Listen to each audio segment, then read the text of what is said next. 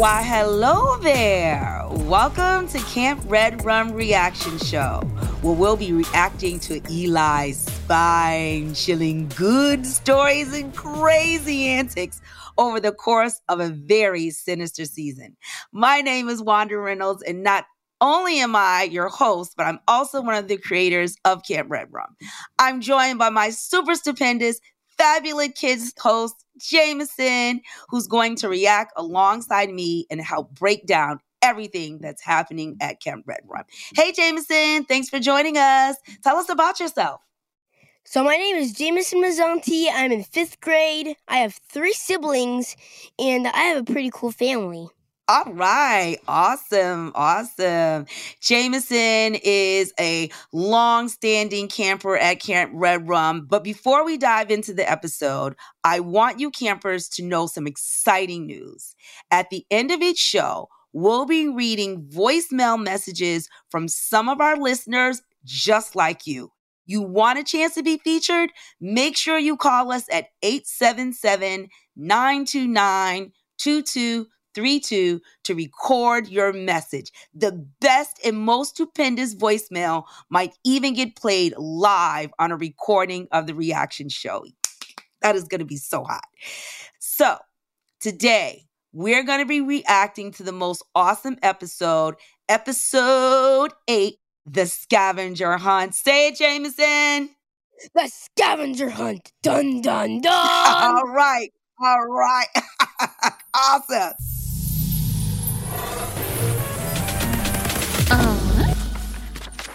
When Eli finds a sheet of paper with coordinates on it, he thinks his luck has finally taken a turn for good. With the help of the campers, Eli and the kids set off on a scavenger hunt in the hopes of finding something important. Once they split up, Eli comes across something that triggers a flashback of his old days at Camp Red Rum. In exchange for their help, Eli tells them a scary story called The Scavenger Hunt, where a tween named Khalil is lured into a sinister game hosted by a group known as the Skeleton Crew. All right, Jameson, have you ever participated in a scavenger hunt? Yes. It is a little hard, and there's like tricks, and the one I was in, like there's like a bunch of stuff like hidden like on tops of trees and like hidden underneath rocks. And like we had to find all these like different items on a checklist. Right. Yeah, it's the massive checklist and you got to find it. Now, in this episode, where do you think that paper that held that check, where do you think it came from? Do you think it was just a coincidence? I don't know. I think somebody dropped it, and then they scrambled, and then when they saw Eli, they like went up a tree, and it was spying on them, and then like they're looking and like seeing Eli's reaction. Yeah, no, for sure. I think that's a very intuitive way of thinking about that paper. I really do, because we don't know where it came from. It could have been purposefully put. Somebody could have been just a coincidence, but I'm with you, buddy, for sure. Now, let's get to the pool scene. Super creepy. Why do you think it puts Eli in a trance-like state? Why do you think it did that? Maybe because it brought back memories to his childhood. Or maybe he's getting like supernatural powers, and he's like starting to get powers, and he's starting to get into trances. That's what I think. Yeah, that's true. I mean, Eli's a pretty, multi-dimensional guy. He's got a lot of crazy things going on. He's not always as scary as we think he is. But when you talk about putting him in a trance and making it like he's doing flashbacks of memories and stuff, it does make us tend to believe that he's got some kind of higher sensory going or something. So I agree with you. I totally agree with you. Very good. Good way of thinking of it, buddy, for sure. Super. Now, for the grandioso, the scavenger hunt.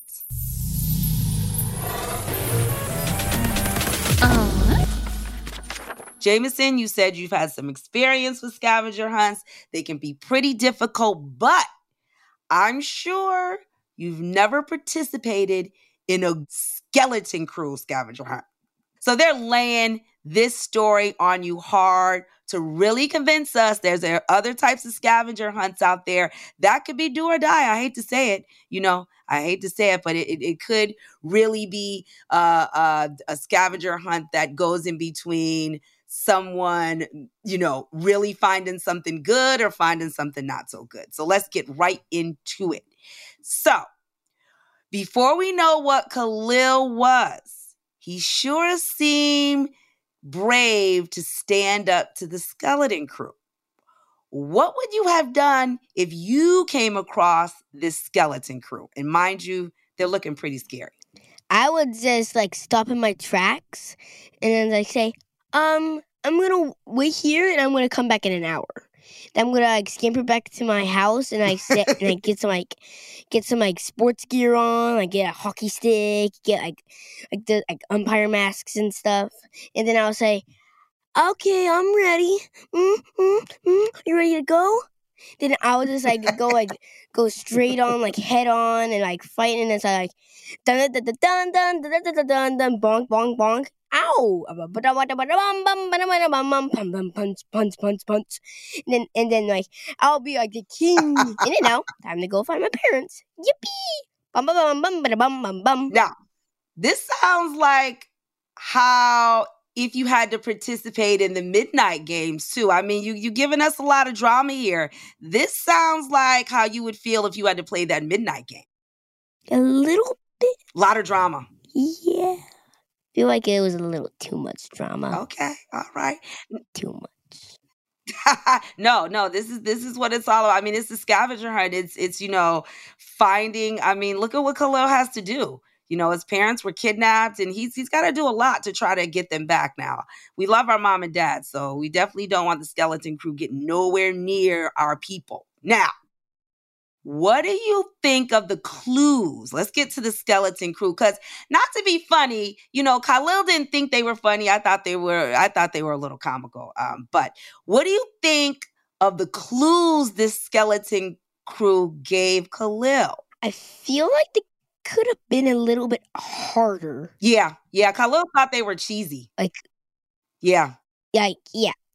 I feel like you could have given him more of a challenge, maybe? More of a challenge, so he can really rack his brain. And he could have given him a little bit more time, maybe 12 minutes. So yeah. Maybe add 4 extra minutes on there.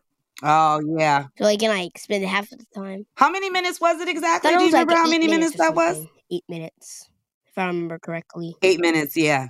8 minutes. Yeah, that's a short time. I wonder where they got that. Why didn't they just round it to 10 minutes? That would have been better. 8 minutes. It's no time. Yeah. He needed those. He would need those extra minutes for Definitely. Sure. All right, let's get into this last segment of this story. Now, before this story, had you ever heard of day walking zombies? Would you rather face them or regular zombies? I would. I've never heard of daywalking zombies, but I've heard of daywalking vampires. But they're really not the same, actually. Oh. And then daywalking zombies or regular zombies, I'll pick regular zombies. Because daywalking zombies, you have no idea who is a daywalking zombie.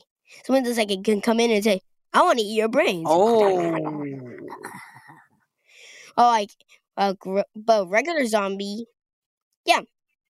Regular zombie has rotting flesh and stuff, and you see them easily. Yeah, because they just look like regular people. They look like regular people. Smelly, a dragging leg. Yeah, for sure. Yeah, no, I think you hit it right on the head. I think I'd rather a regular zombie too, because a regular zombie you can identify very easily. They look atrocious. So you're right. Yeah, that's true. All right. Well, let me tell you something. I don't know how we're ever going to answer this next question. because I know I'm going to have a hard time answering. I don't know if you are, but finally, what if we had to pick what was our favorite part of this story and why was it our favorite? I feel like it was the twist. The twist, definitely. Okay. Definitely. What about what twist?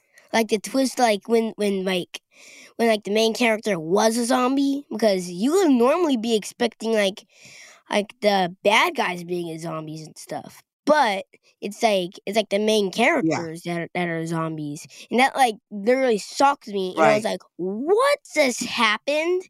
Now I am just like confused because bad guys are zombies, but good guys are zombies. Yeah, daywalking zombies. Okay, what is going on? Now this is good. Very good. And that was great, Jameson. And I think now's a great time to hear what other campers have to say about Scavenger Hunt 2. Let's roll onto the new Campers Notes. You ready? Yes, I am. Can't wait.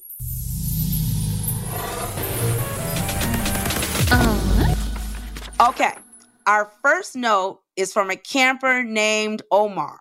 All right, hey Omar, thanks for your comments. Let's see what you had to say. Here's what Omar had to say. Listen up. That was a wild story. I wonder how the day-walking zombies live their lives every day. Oh, I wonder too. Are they really that different from regular people? Except for the eating brains part? Oh, great question, Omar. What do you think, Jameson? Feel like, for the day-walking zombies, if they were normal people, maybe they would just, like, stick to jobs, like a graveyard digger or something, so they can, like, stay close, like, to being a zombie.